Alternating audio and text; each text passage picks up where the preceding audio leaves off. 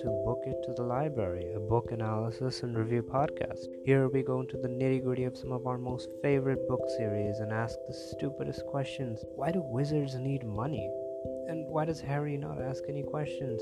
Right now we're covering the Harry Potter series, so if you want to be a part of this journey, don't forget to hit follow and leave a rating and review wherever you get your podcasts. So, let's book it to the library. Hey guys, welcome back to another episode of Book It to the Library, and welcome back to another episode of story reading. Today's story is titled My Little Nightmare. So I hope you enjoy.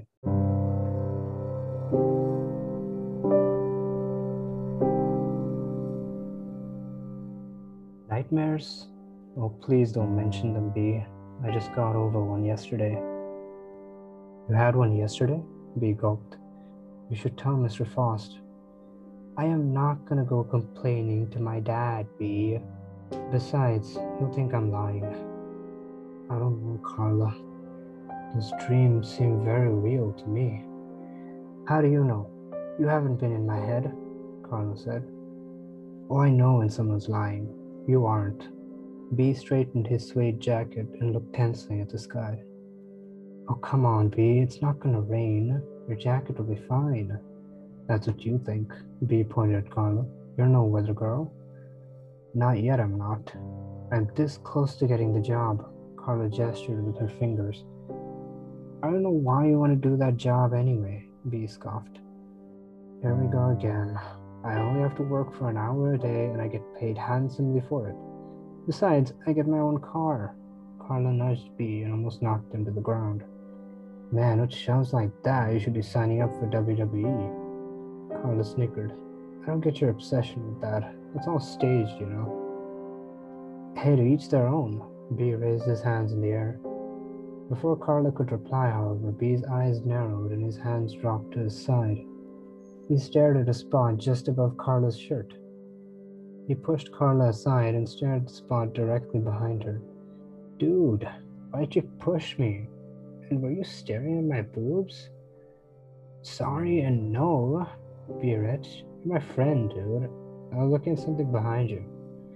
Why'd you have to look at me? It's not like you can see through me or anything. Carla folded her hands.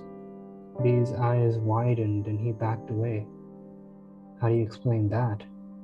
He pointed at a tree behind Carla. Huh, Carla smirked. It's a tree, Dumbo. Anyone could have seen that. No, not the tree. B shook his head. That mark. Carla touched the bark and felt the carving.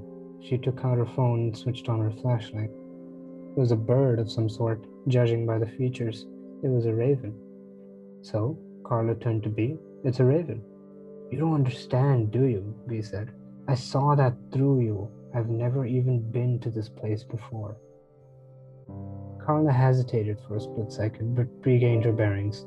I'm not gonna fall for that. You probably came here yesterday. I scoped out this tree in this exact place to scare you. This was something supernatural. Yo, Carla put her hand on B's shoulder. You need to stop smoking those cigarettes. It's not the cigarettes. B pulled his hair in frustration. I know what I saw. Okay, Carla held up her hands. You win, but I'm going home. You wanna come?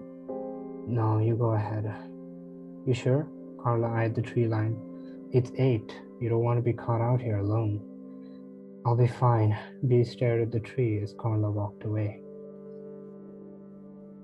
Carla crept in her house and closed the door. She sneaked up the stairs and breathed a sigh of relief as she flopped on her bed.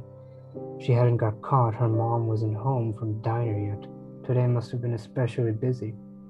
She stared around her room and tried to idle as much as possible. She didn't want to go to bed. The voices wouldn't stop harassing her.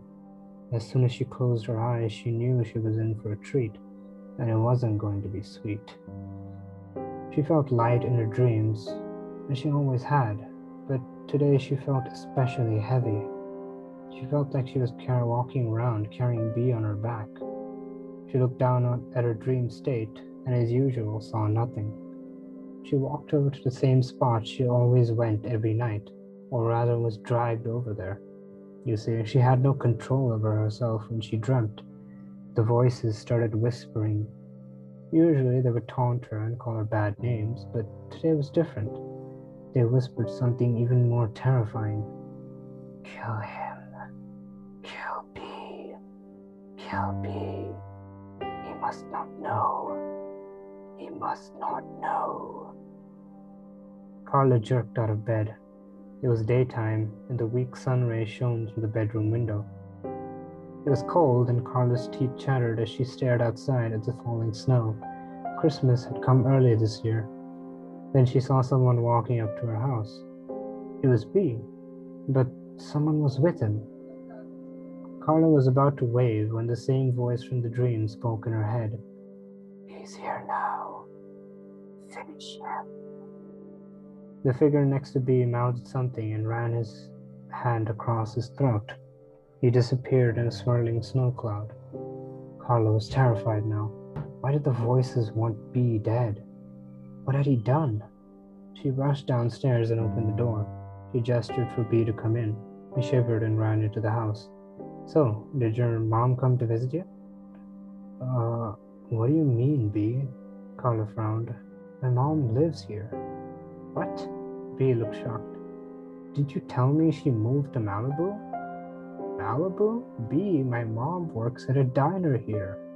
Okay, then where is she? B asked her. Mom? Carla called. Come out and say hi, dumb B. Carla turned and saw her mom yawning and coming down the stairs. She ruffled Carla's hair and went into the kitchen for her coffee. Where have you been? Carla called in the kitchen. B stumbled on his shoes and stared dumbfounded at Carla. Who are you talking to? Carla sighed. My mom, you genius. Who do you think walked down the stairs? Carla. B put his hand on her shoulder. No one walked down the stairs. There's no one in this house but you and me. It's ridiculous, Carla scoffed. Is this one of your jokes again? Suddenly B's face turned gray. They want you to kill me, don't they? Carla's blood froze. How had B known about her dream last night? She pulled up a chair and sat down. How do you know that? I'm sorry about this, Carla, but I have to do this. B looked at the knife on the table. No! What the hell are you thinking? Carla shouted at him. She grabbed the knife and threw it out of the window. You need to see the truth, B said. He opened the door and rushed outside. Suddenly, Carla couldn't move. She felt something stopping her. She watched as B plunged the knife in her heart. When Carla stopped crying, she opened her eyes. She was in a completely different place. Her house had vanished and she was in a dark forest. A light shone and she saw the tree with the marking, the raven. Underneath it, she saw a grave. The tombstone read Carla Faust.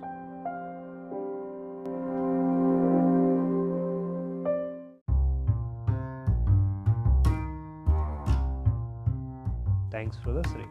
You can find Book It to the Library on Apple Podcasts, Google, Spotify, Breaker, Pocket Casts, and Radio Public. This episode was edited and produced by yours truly.